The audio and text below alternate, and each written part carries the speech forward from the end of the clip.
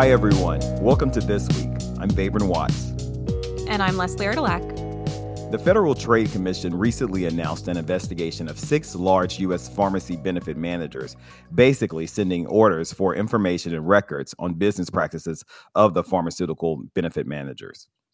Leslie, I need your help with this. Although I have a background in pharmacology, which basically aids in drug development and how drugs interact in the body, anything after the approval of these drugs, I'm pretty much lost. So, and when it comes to, in particular, pharmacy benefit managers, I'm extremely lost. So, serving as a proxy for some of our listeners, my first question is, what are pharmacy benefit managers? Yeah, well, you're not alone. I think, there are a lot of people who've never heard of pharmacy benefit managers or PBMs, but these companies actually have a lot of influence, and almost everyone is affected by PBMs, by their business practices, whether you know it or not. And that's why the FTC, which is, an independent law enforcement agency within the federal government, they oversee consumer protection issues. They launched this inquiry to understand the role that PBMs play in the US pharmaceutical market and how they affect prices and consumer choices when it comes to prescription drugs. And so, to answer your question, PBMs are like third party administrators that manage prescription drug benefits on behalf of health insurance companies. They're hired to negotiate rebates and fees with drug manufacturers. They create drug formularies. They reimburse pharmacies for patients' prescriptions. And so pharmacy benefit managers control, to some degree, what medicine you get, how you get it, where you get it, and importantly, how much you pay for it. So they're separate from pharmacies? It's a great question. And, in terms of how they operate, that's something that, the FTC is looking into. PBM operations are very much still considered to be, kind of a black box. And a lot of pharmacies, especially the small independent ones, are saying that, their contractual terms and their relationships with PBMs are kind of, they're confusing, they're unfair, and they're just really opaque. And I think I want to take this opportunity to, to talk about consolidation and some of the things that are happening there. And the FTC actually said earlier this year that it was not going to take up an investigation about PBMs, but this most recent development obviously reverses that decision. So there's no official word on why the commission decided to move ahead, but I think part of the reason might be that there have been a series of mergers over the past few years, meaning that the biggest pharmacy benefit managers are now vertically integrated or aligned with the biggest health insurance companies. And so some of these PBMs are run by companies that also operate health plans. Optum, which is part of United Health Group, Humana. There's the relationship between Caremark, which has ties to CVS Health and Aetna, for example. So it really raises a lot of questions about conflicts of interest and sort of the anti-competitive behavior of these companies. And that puts a lot of pressure on medical decision making.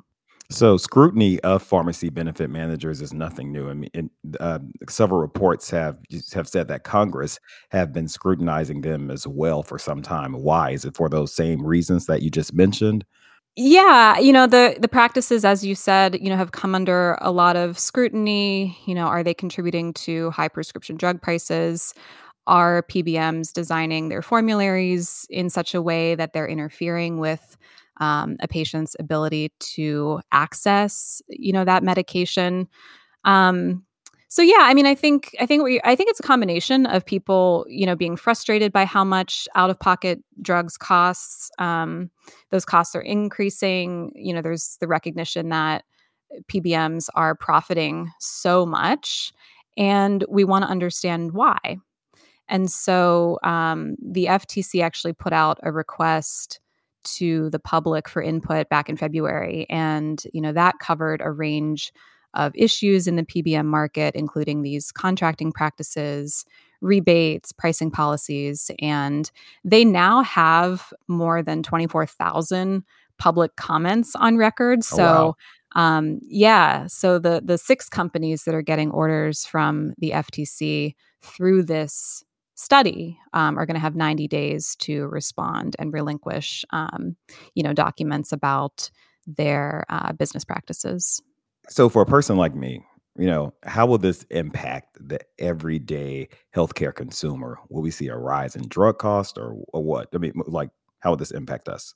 So I think the question around, if and how PBMs are contributing to these escalating drug prices is, for me, something that's really kind of hard to untangle. But going back to what I was talking about a minute ago, the other issue the FTC is going to be studying is whether having health plans and pharmacies in this sort of monopolistic arrangement creates incentives to really steer patients away from certain pharmacies and towards certain specialty pharmacies, mail order pharmacies, certain retail pharmacies that are affiliated with the PBM, putting profits and profitability over patient care, which is something that we so often hear.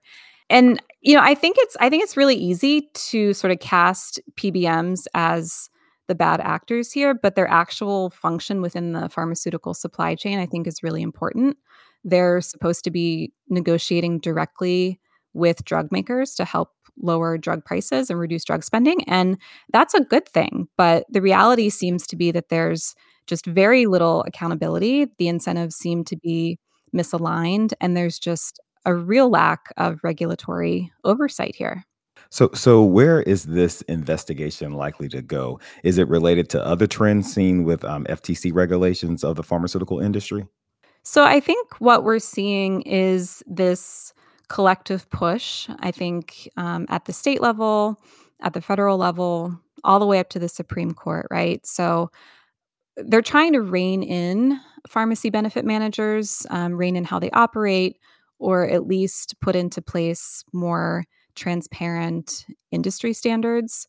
And all of that litigation, all of that legislative activity, I think, maybe we'll have to talk about another time. But, suffice it to say, I think policymakers are going to be really invested in what the PBMs are willing to turn over to the FTC and what we'll learn about their business practices as a result.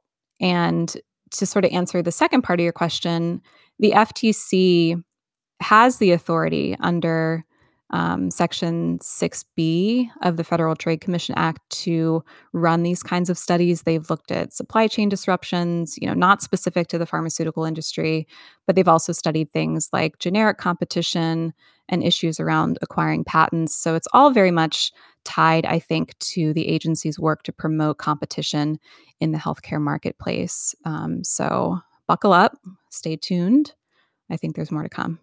Well, thank you so much, Leslie, for making sense of this. Well, I folks, tried. you did well. You did better than me.